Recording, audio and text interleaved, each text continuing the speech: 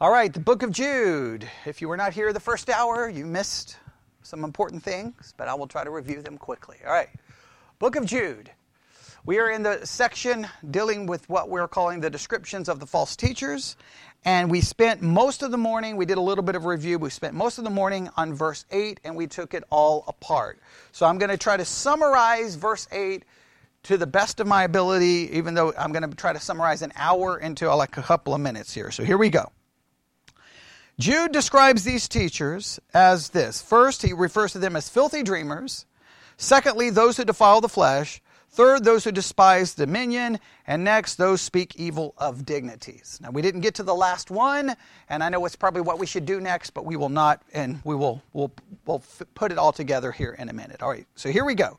Filthy dreamers. For those who are here, how do we understand the term filthy dreamers? Filthy dreamers are those who are fleshly in their dreams instead of spiritual. In other words, what is dominating their dream, their concepts, their desires, their hopes, is their flesh, not the spirit. And this is very, very important, that they believe these dreams come to them from God. So their ideas, their desires, they believe come from God, and it is fleshly, it is not spiritual. And this is very important because they're not walking in just saying, hey, let's sin. They're walking in claiming that they are speaking, in a sense, for God and an agreement with God, right? Even though it's all based off what they want and what they desire, all right? Fleshly dreamers. These fleshly dreamers then do what next? Defile the flesh. That means to indulge the flesh. But they're indulging the flesh, believing that what they're doing is spiritual. All right? And I tried to make this very clear to make sure you understand this, okay? They're indulging the flesh, but they believe that what they're doing is godly. So I tried to explain it in a way that we could all relate to, even though it makes some Christians mad. This is just the reality. As Christians, if you've been a Christian for any length of time, you'll take the concept of God and justify your behavior that is really nothing more than fleshly, I'm not saying sinful, and then claim that you're doing something spiritual or godly. And I can give you 1,000 examples, but you know the ones I'm going to go to, right? Christians love, they can get together for a picnic, right? Where everybody's just running around playing games and shoving food down their throats, but they will claim that it is what? Fellowship, making it a spiritual activity. Is there anything sinful in the activity? No, but we make it spiritual. That's the same thing. It's very similar in its concept. We're taking God and we're taking our actions and we're making our actions seem spiritual when in really there's nothing more than us doing what? A group of lost people getting together in the park. The group of lost people hanging out in the park, what are they not claiming? They're doing it for God. We claim that we are. It's using God. Now, they take it, obviously these teachers are taking it to a greater extreme, but it's the same principle and action. So they're filthy dreamers, defile the flesh, next, despise dominion. And what does it mean to despise dominion? To reject dominion. Why does the filthy dream, in a sense, lead to the rejection of dominion? And we talked about this. If you've been in Christianity for 5 seconds, Christianity is made up of a lot of what? Rules, right? Like a big book like this. Do this, don't do this, don't do this. Now, if you get a quote-unquote believe it's from God, that you can do these things, yet everything in Christianity says you can't do these things, you're going to use your concept of God to reject that authority which says you can't. And that creates the conflict, all right? The next phrase, we'll just briefly mention it because we didn't get to it. The next one is what? Speak evil of dignities. Speak evil of dignities, all right? Let's just try to figure out the word dignities. What do you think this word dignities is referring to? You can look it up, and we'll look it up in the Blue Letter Bible app really quick. Most translations don't use the word dignities, which is interesting. But let's see what the Greek word is for dignities. All right? Here we go. I'll go back to the interlinear. Speak evil of dignities. It is this Greek word. Strong's G, 1391. Doxa. Doxa, it's used 168 times. It's translated glory 145 times. Glorious 10 times. Honor 6 times. Praise 4 times. Dignity only twice. And it's even used for worship 1 time. All right? What is Strong's definition? Glory. All right, that's not helpful, right? And a wide application, literal, figurative, objective, subjective, dignity, glorious, honor, praise, worship. Does that help us at all? The outline of biblical usage is long if you're looking at the Blue Letter Bible app. Do you see anything that helps us here? I mean, splendor, brightness, moon, sun, stars, magnificence, excellence, preeminence, dignity, grace, a thing belonging to God, a thing belonging to Christ, a most glorious condition, most exalted state. That's not helpful, is it? Do you know how most translations translate this verse? Does anybody know? All right, well then let's look at all of them. I thought possibly y'all would know, but let's look here. And if you have different translations, you can look for yourself, but here's how most of them look at it. You ready? They heap abuse on celestial beings. They scoff at supernatural beings. They blaspheme the glorious ones. They slander glorious beings. They blaspheme glorious ones. They speak evil of dignities, the King James. They are abusive of angelic majesties. They mock angelic majesties. Wow, this one is hard to wrap our minds around. Okay, so let's go with 2 concepts here. Speak evil. What is that? What do you think that refers to? Talk bad about. Okay? Just say horrible, negative things. If I was to speak evil about one of you, I'd be saying all kinds of bad things about you, correct? Okay, so we got that. They're going around saying bad things. Isn't it odd or weird that most of the commentaries say they're going around speaking evil of angelic beings? That seems odd to me. Does that not seem odd? Like, what does that look like? Like they're just, I guess when they come into church and they go back to get the coffee and the donuts, they're sitting there going, man, these angels are garbage. I can't stand angels. Angels are useless. Doesn't that seem weird?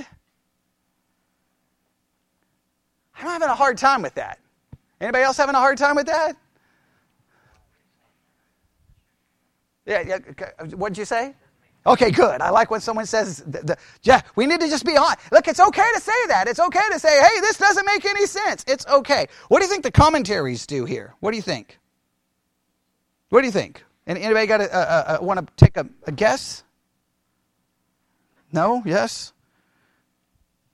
Well, like the murmurers in the wilderness, by dignities or glories are meant unseen powers worthy of reverence.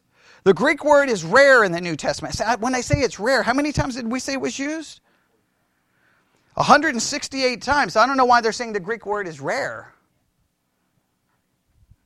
Yeah, 145 times it's translated glory. So that one's a little confusing to me. All right. Hey, it's rare, but it's used 168 times. Okay, all right.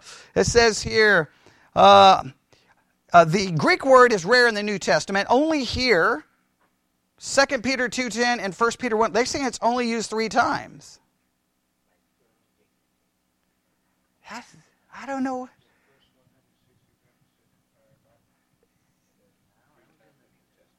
No, that's a good question. That's a good point. No, it's all New Testament. Yeah, because it's Greek. Yeah, that would be Hebrew if we were looking at. Okay, but it was still a good question.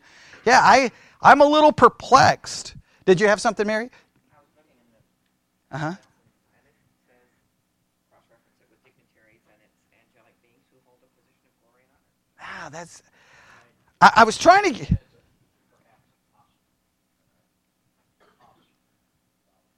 Apostolic.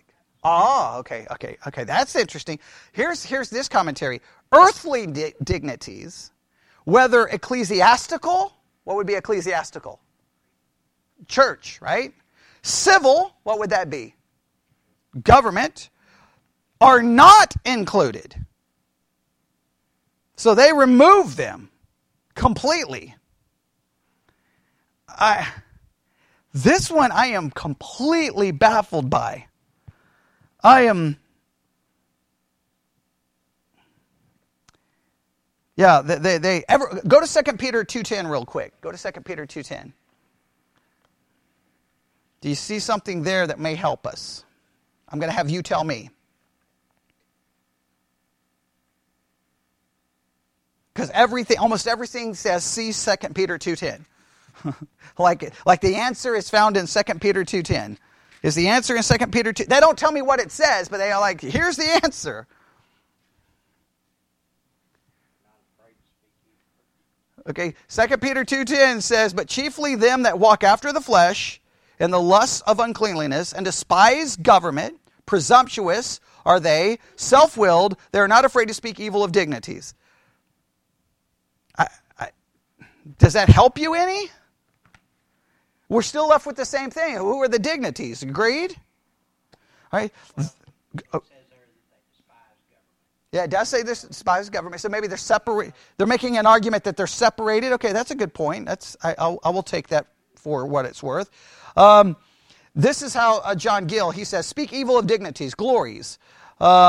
The Arabic version reads the God of glory. This is to be understood either of angels, those glorious creatures called thrones, dominions, or ecclesiastical governors who are set in the first and highest place in the church. Now, John Gill says it could refer to those in the church. Oh, in 2 Peter? Yes, good point. It does talk about angels in the next verse. Whereas angels, which are greater in power and might, bring not railing accusation against them before the Lord.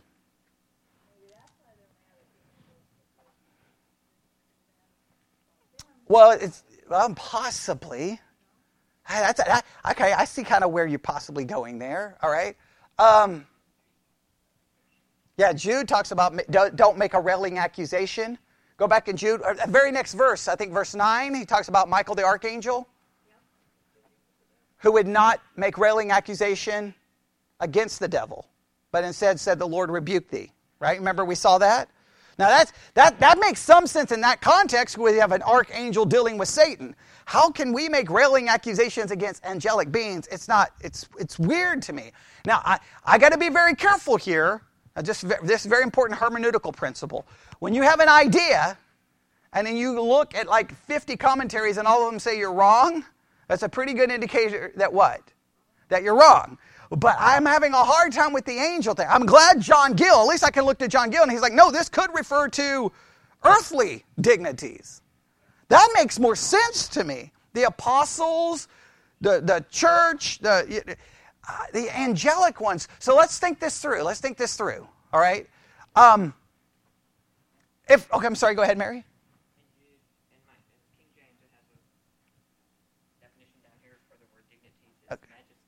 Just majesty. Yeah, I mean, that's so... Look, when we went through the Greek word, right? And there was nothing in the Greek word that demanded it be referred to as an angel, right? You know what would be interesting? Because not one of the commentaries mentioned this. Can we find one time in the New Testament where an angel, this Greek word is translated angel? And you know what the answer is? No, it's not translated angel one time. You think if this is referring to angels, it would be used to be translated angel at least what? Once. So how come in all the other times when angels are mentioned, it doesn't use this Greek word? But would that be a good question? Right? I'm not saying that proves anything. So let's just think this through, all right? This is not the direction I wanted to go, but that's okay. It's worth it. All right, so here we go. We got two options. Maybe these options should not be, like against each other, but we're going to at least break them down. Option number one is that these men, let's go through this. Go back to Jude 1:8. Everybody follow me? All right, everybody got it? They're filthy dreamers. In other words, they have a fleshly concepts and ideas and desires and hopes that they believe came from God. This leads them to do what? defile the flesh, indulge the flesh because they believe that what they're doing somehow is approved by God, all right? Next, they despise dominion, right? They reject authority, and then the next thing, they speak evil of dignities. Now, here, to me, do you see a connection between the despised dominion? Yes? And we think that dominion referenced what when we looked it up? Does everybody remember? Authority, basically. Governmental. In other words, it could be referring to earthly power. Well, if it's referring to earthly power, wouldn't the next phrase seem to go back to that one? If I'm despising earthly authority, what do I have a tendency to do when I despise something? Right? Again, in the last hour, we used food. Right? I said, give me the food that you just can't stand. It's disgusting, right? As soon as someone puts the plate of it in front of you, you may reject it, but what do you have a tendency to do for the next 5 minutes? How dare you give it? That's disgusting. That's the worst thing. You just talk about it and talk, right? You speak evil against it, yes? Like, why would you give me, why did you order me this? Like, why did you make this? This is the worst food I've ever, that is horrible.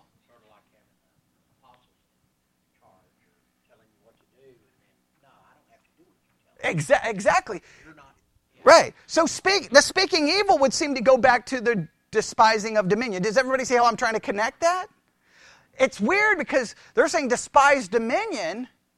Well, I mean, how do I despise angelic dominion? Does the angels tell me what to do? That doesn't seem to work, right?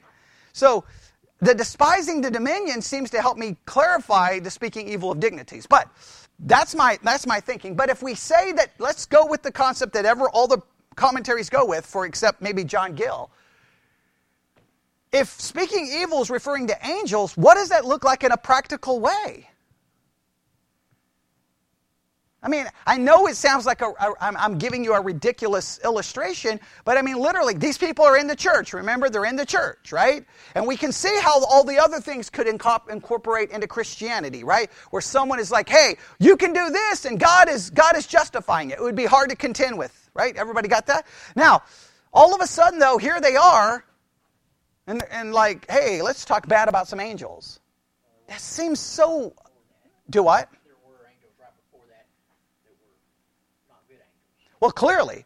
But I'm just saying, it seems an odd thing to do. Just they're sitting around talking bad about angels. Angels are garbage. Angels are useless. Angels are worthless. Like, that seems, does that not seem odd to you? Like, how do we understand that? I don't even know what I do with that. Hey guys, stop! Don't talk bad about angels. Who walks around talking bad about angels? It just seemed like an odd thing to do. Okay, so if it's that, I don't really know what to do. But if it's speaking evil of dignities, and those dignities refer to earthly authority, now it makes sense to me. All right, so let's go with the second one, right? I'm not saying the first one is completely wrong. I just don't know what to do with it. It makes no sense to me, right? But let's go with or there's maybe something we could do with it, but let's go with the second one. All right. So everyone get this right. I want to make, without looking, the first description that we've looked at today is they are what? Don't look. Jude 1:8. You should have it memorized by now. Filthy dreamers. Good. Thank you, Mary. All right. Filthy dreamers. All right. Everybody got that? Everybody say it with me. They are filthy dreamers. And what does that mean? Fleshly dreamers, right? Their desires or hopes are fleshly. It's not spiritual, and they believe it's from God. You've got to get the believe it's from God concept down, all right? This leads them to defile the flesh, but they're defiling the flesh not in a rebellious just do whatever they want. They're defiling the flesh claiming that it is God. God's on my side. I can do this. Which then leads to, very good, despise dominion. Meaning that in church they know that there are what? A whole of these rules. But they're going to look at those rules going, that's legalism. You can't tell me what to do because it came from God, right? God's on our side, right? Now those rules come from someone, right? Now, you may want to claim they come from God, but they're not going to believe they come from God because they believe God is on their side. So they're believing you're a legalist, you're a Pharisee, right? So, guess what makes the most sense to me? what does that lead to? Now, the teenagers may not admit this, but I bet if we look maybe on text messages or we look somewhere, when parents say, you can't do that, they may have to walk away saying, okay. But I have a feeling that some words are said somewhere when the parent is not around. No. I'm not trying to point the teenagers out. Okay. And sometimes it's great, like they slam the door, boom, right? And if you just stand there for a few minutes listening, you're like, whoa, I didn't know they thought that about me. Right? And sometimes the best thing to do is just let them work it out, right? You know, instead of saying, you can't talk to me that way, just let them talk. Okay, but you get the idea, right? Well, come on. Or if you're mad at your boss, oh, come on. Now all the adults are going to like, never. The boss ticks you off, and then you're at your lunch hour, and what do you tend to do for your lunch? Talk about the boss. Or when you walk into the house, how was your day? Oh, let me tell you about the jerk I work for. Oh, never? Okay? Or husband and wife get in an argument, and then the wife's talking, you're not going to believe what he said to me. Right? Okay, you're not going to believe it. He's a jerk. I married a jerk. Right? I married a jerk. Right? And then they're always like, I know, he's a jerk. Which they should say, he's the jerk you chose, so it's kind of on you. Right? Okay, but that's a whole different thing, right? Okay, we all understand that, yes? I can work with that. Them hanging around in the Sunday school class talking bad about angels just doesn't work. I don't get that. Maybe they were. It would be the only time in the Bible where you're like, don't speak bad about angels, right? It just seems like an odd place to be, right? Now, I do understand we're not to make a railing accusation against Satan, but it's like, what would they be? They're already doing something fleshly, so I don't know. I'm having a hard time with it. But I do know this. It would fit perfectly with this would be like the downward path, right? It starts off with a fleshly dreamer. Okay, man, I desire this and I want this and it's what I want. But I believe God is giving me this. Okay, now I'm going to indulge the flesh. Wait, you're going to tell me I can't do it? How dare you tell me I can't? God is on my side.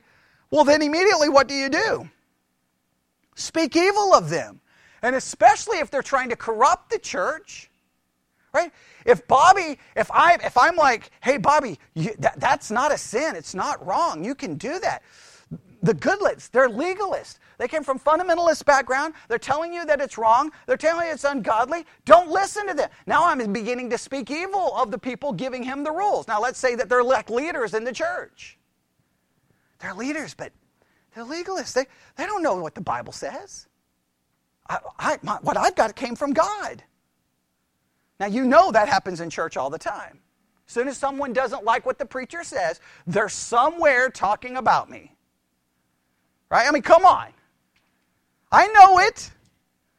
Sometimes it happens on the way home from church, on the way from here to Abilene, who knows, or from here to Coleman, wherever you're going. Something, and it's okay. It's the way it works. And I'm not saying it should be that way, but it's the way it happens, yes? Because when we hear what we don't want to hear, not only do we despise it, we speak evil about it. All right, now, does that cover everything in verse 8? Right? You're saying, so is it angels or is it not? I don't know. If it's angels, I don't know I can't help you if it's angels. Hey guys, don't walk around talking bad about angels. Okay, all right, I got that one down. I mean, of all the sins, that's the one I've never been concerned with, right? I speak bad about it. Just every day I wake up like, I'm going to say some bad things about angels. I don't think I've ever had a struggle with it, okay? It's not one of those like top 10 things to be on the lookout for. But talking evil about people, maybe once in my life. Maybe.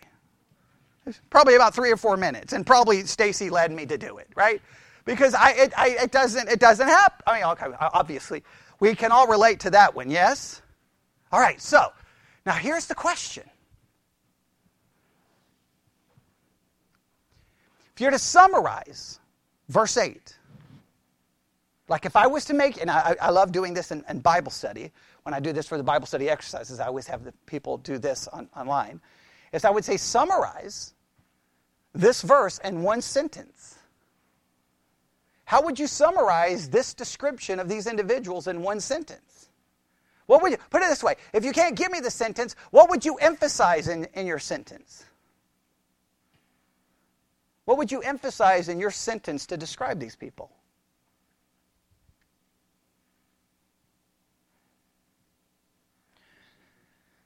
Okay, someone said deceivers.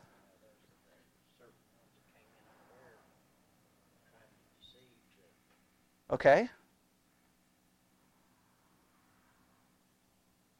I think I would go this. Fleshly, rebellious, but believe God is on their side. Isn't that the whole point here? The fleshly dreamer sets it all up, right? They believe it's divinely inspired dream. So they're fleshly. We know they're fleshly. It says it, right?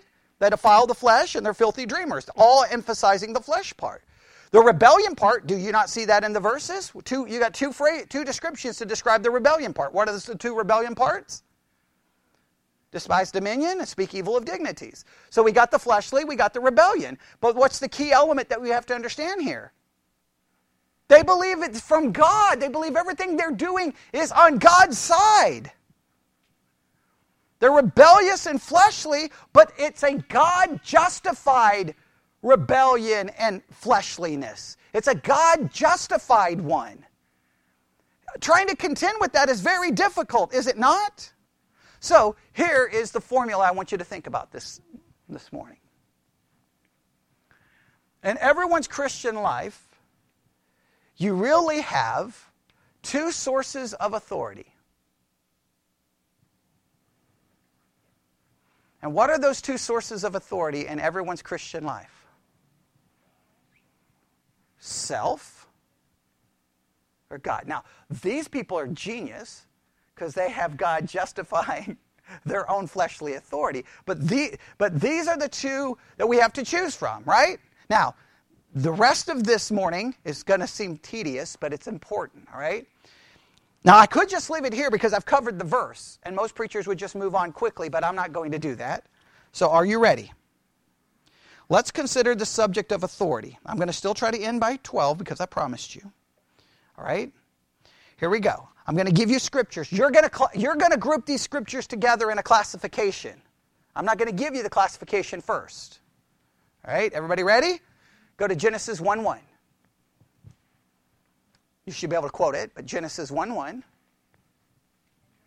In the beginning, God created heavens and the earth. And you know my feelings about Genesis 1:1, the most complicated, troublesome verse in the entire Bible, okay? I'll never figure out Genesis 1:1 as long as I live. That verse is so broken, it's not even funny. Okay, but Genesis 1:1. Okay, well, I won't tell you anything else. Genesis 1:1. Just look at it carefully. In the beginning, God created heaven and earth. Okay, everybody got that? All right, go to Exodus chapter 20. Exodus chapter 20. Just see if you see a theme emerging. Exodus chapter 20. First two words. And God spake all these words, saying, I am the Lord thy God, which have brought you out of the land of Egypt, out of the house of bondage. And then the next four words, thou shalt have no. He begins to establish what? Rules, laws, okay? All right, next verse. Go to Psalm 115:3. Psalm 115:3.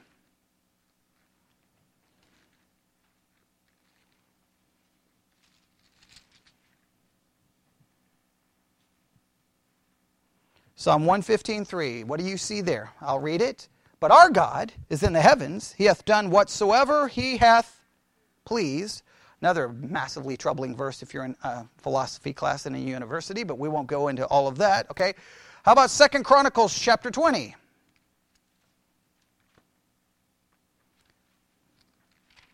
Second Chronicles chapter 20.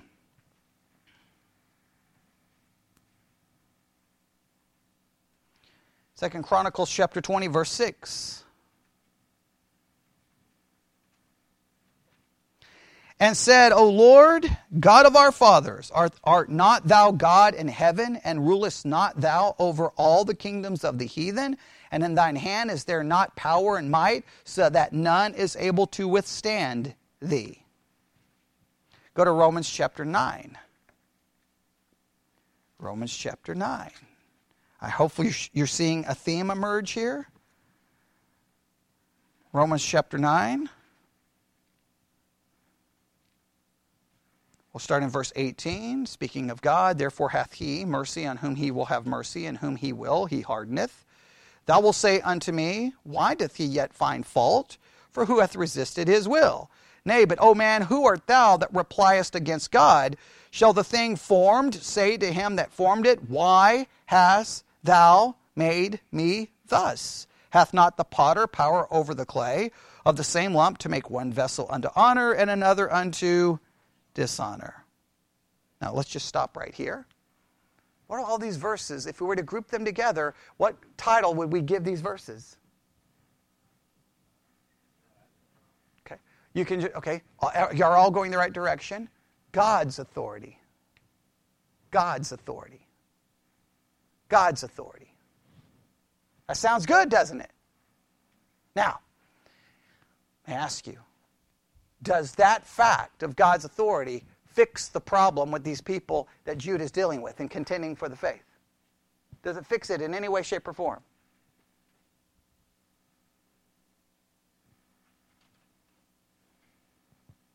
In other words, you have them all in the Sunday school classroom, right? Here's all the people, right? They're the filthy dreamers, right? They're the ones who defile the flesh. They're the ones who despise dominion and speak evil of dignities. They're all right there. You get a chance to teach them. And you start off and you teach them all about God's authority. Is it going to fix the problem? Why do you think it won't fix this problem? Because they believe that what they're doing is based on God's authority. So this would actually do what? Make them feel even more justified because they have God's authority doing with what? That's troubling. But what I want you to realize is that we have to at least write this down, God's authority. We have to at least understand God is in control. What's troublesome is that the church is great at saying God is in control, God has authority. We're great at that. But what we're so bad at is that we take God's authority and use it to justify our thinking, our wants, our desires, and our actions, claiming that it comes from God. Everyone here, we're all guilty of doing that. We can take God's authority, justify ourselves by it. So that becomes a major problem, yes? All right? It's always weird when you're looking out there and you're like, what is going on in our parking lot? I don't know what that car was doing, but I'm like, okay. I'm like, are they coming in? Are they going out? What are they doing? I don't know. Okay. But all right. I'm trying not to get distracted, but I'm like, what is going on out there? Okay. All right, here we go. So now let's go to, so we got all of those, right? So we have, all of those scriptures give you the authority of God. Everybody got that? All right, go to the next one. Oh boy. I don't even like quoting this verse anymore. Go to Romans chapter 13. Oh. Never knew I would hate a verse in Romans so much. Okay. Romans chapter 13, verse 1. This verse was not even controversial for a good portion of the evangelical world until COVID hit. All right, Romans chapter 13, verse 1. Let every soul be subject unto the higher powers, for there is no power but of God. The powers that be are ordained of God. Now, it'd be one thing if that's the only verse we had, but we got Romans 13:1. Go to 1 Peter chapter 2, verses 13 and 14. 1 Peter chapter 2, verses 13 through 14.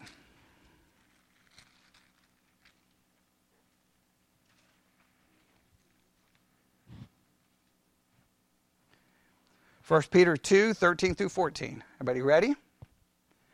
What does it say? Submit yourselves to every ordinance of man for the Lord's sake, whether it be to the king as supreme, or unto governors, as unto them that are sent by him, for the punishment of evildoers, and for the praise of them that do well. Right? Go to Titus chapter 3. Titus chapter 3.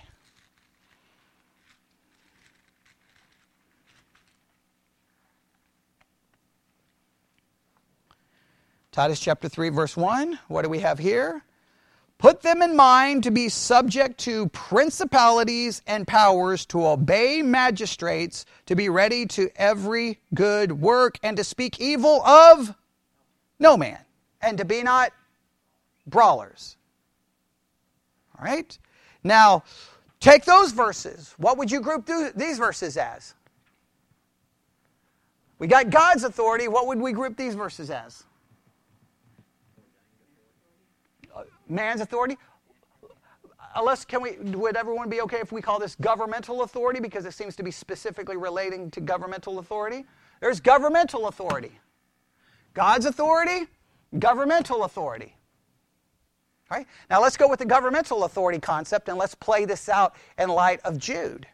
And Jude, what's the problem? You got people who are filthy dreamers, who defile the flesh, who despise dominion and speak evil of dignities, but they claim that what they're doing is all what? From God. Now, I don't know if you've ever witnessed this in the history of, the world, but guess what? What do governmental authorities love to do and nations love to do? That God on our side. Right? Everyone claims God is on their side. Well, if a nation goes to war, who's supporting that war? God. If a nation takes over another land and takes those people, God. If you get in a ship and come to a land that's not yours and you take it, God. If you prosper, God. I mean, basically anything.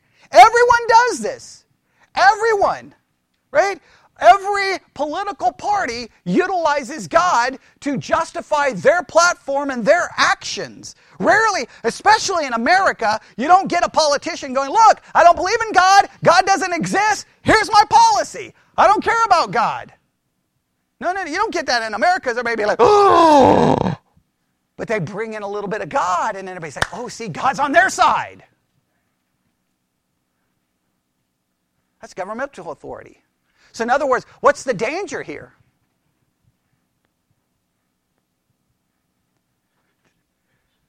No, the danger, and just follow me with the Jude concept, that government could use God to do something that's actually opposed to God, just like those in Jude are using God to do that which is in opposition to God. And we could use God as justification to do what? To reject the dominion of the governmental authority. In other words, everyone does what? Everyone uses God. If we're honest, this is not going to make anyone happy, but this is true.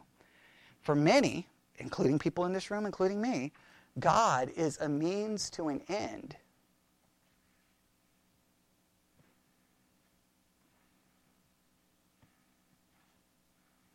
God is a means to an end. Does that not scare you, that we have the capability of doing that?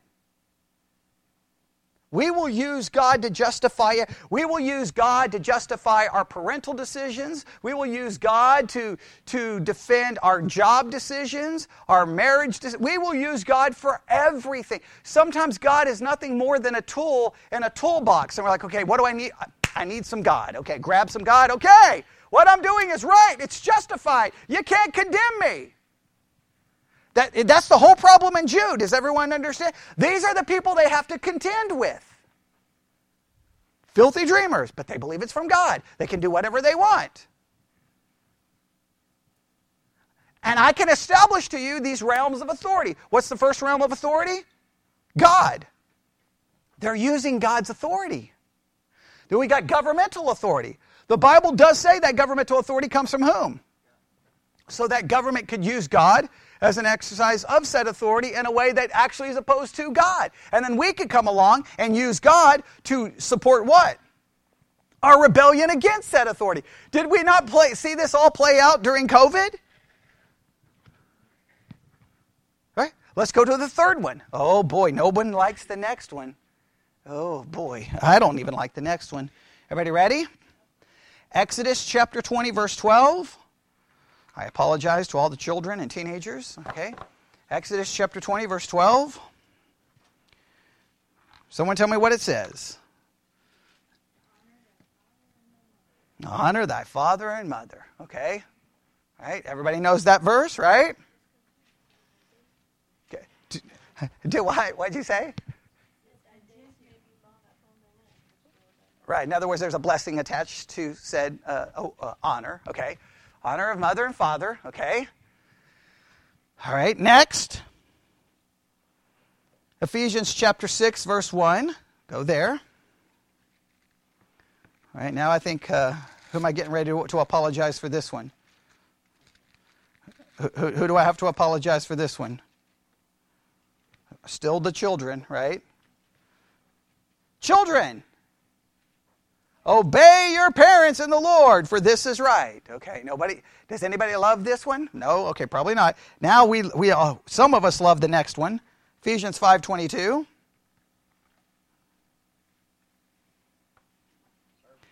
Wives, Ephesians 5:22. Wives, submit yourselves unto your own husbands as unto the Lord. Okay, what does this establish? Authority in the home. All right. We have God's authority, governmental authority, and we'll refer to this as, can we call it domestic authority? Does that work? Do you like that? Does that work? If you don't like it, if you got a better one, I'm willing to hear your suggestions. Authority within the home, right? We'll call it domestic authority. Now, what happens in domestic authority?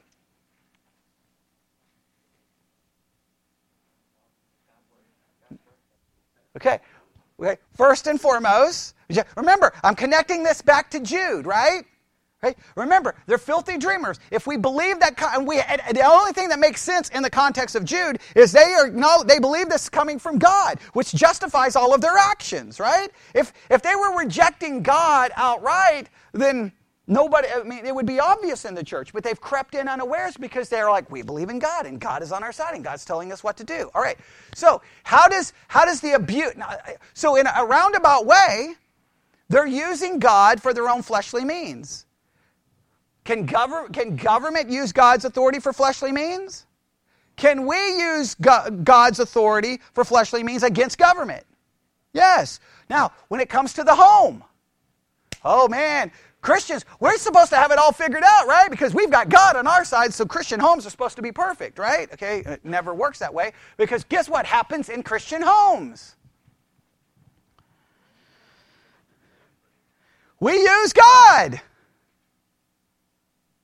Now, how could a young person use God? They could try to use God as a justification for not listening to the authority, just like we use God to not listen to governmental authority. Correct? Can parents use God in the way they go after the children and using God as a justification for what they're doing, when in reality it may have nothing to do with God, it may have something to do, and I know parents are not going to like this, but a lot of times parents' decisions are more based off their own fleshly preferences, and it has nothing to do with God. Now, it's one thing to just acknowledge, hey, that's just the way it is, because that's the way I think, but when you try to use God as it, that can become very problematic when it's not God. Does that make sense? Yes? Parents can do it. Kids can try to use God as justification. Oh, how does it work with God and husbands and wives? Oh man, can you not see this one's loaded with problems? Right? The guy can be a complete jerk and claim what? Submit, woman! God's on my side! I do. But the wife could probably try to use something with God to justify her not submitting.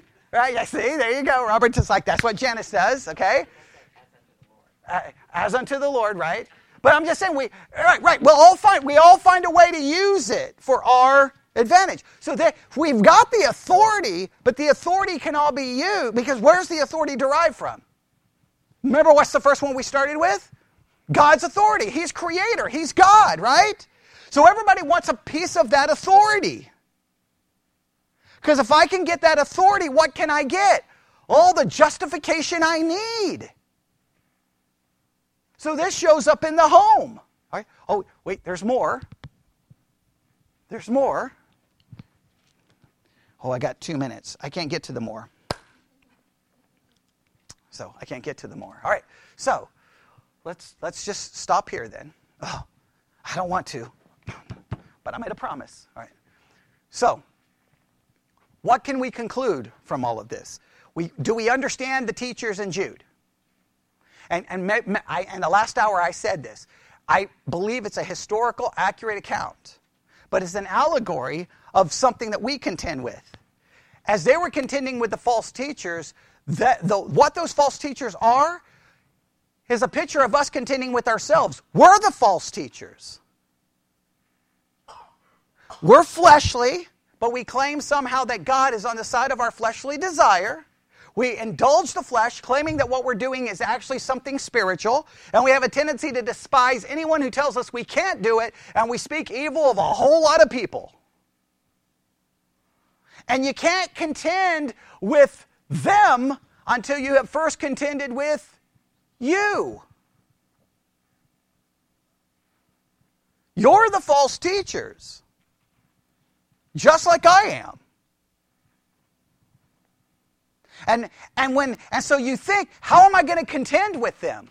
You think the first way to say, guys, you're not in charge, God is. But they would be like, we know God is on our side. So I want you to see all these realms of authority. We see God's authority, yes? And we see governmental authority. Governments use God's authority to justify their ungodly actions, and we use God's authority to justify our rebellion against that governmental authority. Yes? And then the next level area of authority, we looked at government, and then what's after government? Domestic authority. And the same drama plays itself out. Because we see God, and this is the danger, and I just want you to, I'll leave you with this. I want you to just consider all the different ways in your Christian life you probably have used God as a means to your end instead of submitting to God. And it's a fine line. Oh, I'm following God. No, we grab God and use God. And God is not for us to use. Does that make sense? I'll just leave it there. All right, let's pray. Lord God, we come before you this afternoon. I'm not even going to pretend this is an easy truth. It's a difficult truth for every one of us. It's easy when we leave here to forget this, but I hope we'll talk about it, think about it, so that it will possibly have some profound impact on us. And we ask this in Jesus' name. And God's people said...